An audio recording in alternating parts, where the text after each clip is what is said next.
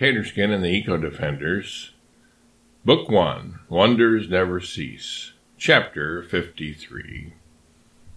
The three poachers finally seemed to realize that they were utterly and completely defeated, and so they departed. It turned out, though, that they didn't fully believe that we would be watching them, so they did try a couple more times in different parts of the region to continue their dastardly activities.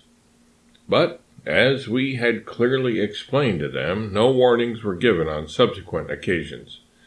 It was only after they were stampeded by elephants once, and then by rhinos and crocodiles the next time, that our resolve, watchfulness, and willingness to act was driven home to them to the extent necessary for them to finally give up the game for good. They had escaped by the skin of their teeth, or had they continued any longer, they would have been inflicted with the worst punishment we had at our disposal, the deadliest animal in Africa, the mosquito, to be probed and excavated and subjected to hematophagical operations by hundreds of thousands of mosquitoes is not only nobody's idea of fun, it would also have meant certain death for them. So they got the point just in time. Had they not, they would have gotten several points, but then it would have been too late for them. And so we felt satisfied.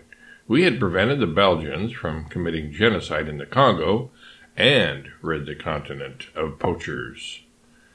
Now it was time to go back, first in both time and space, to 2525 Tinga Tinga, Tanzania, to drop off those who wanted to return there, and then for Albert and Rovette and me and the rest of our gang to return to Xenia. That is to say, we were going back to where and when we had been, but forward in time, 640 years, from 1885 to 2525.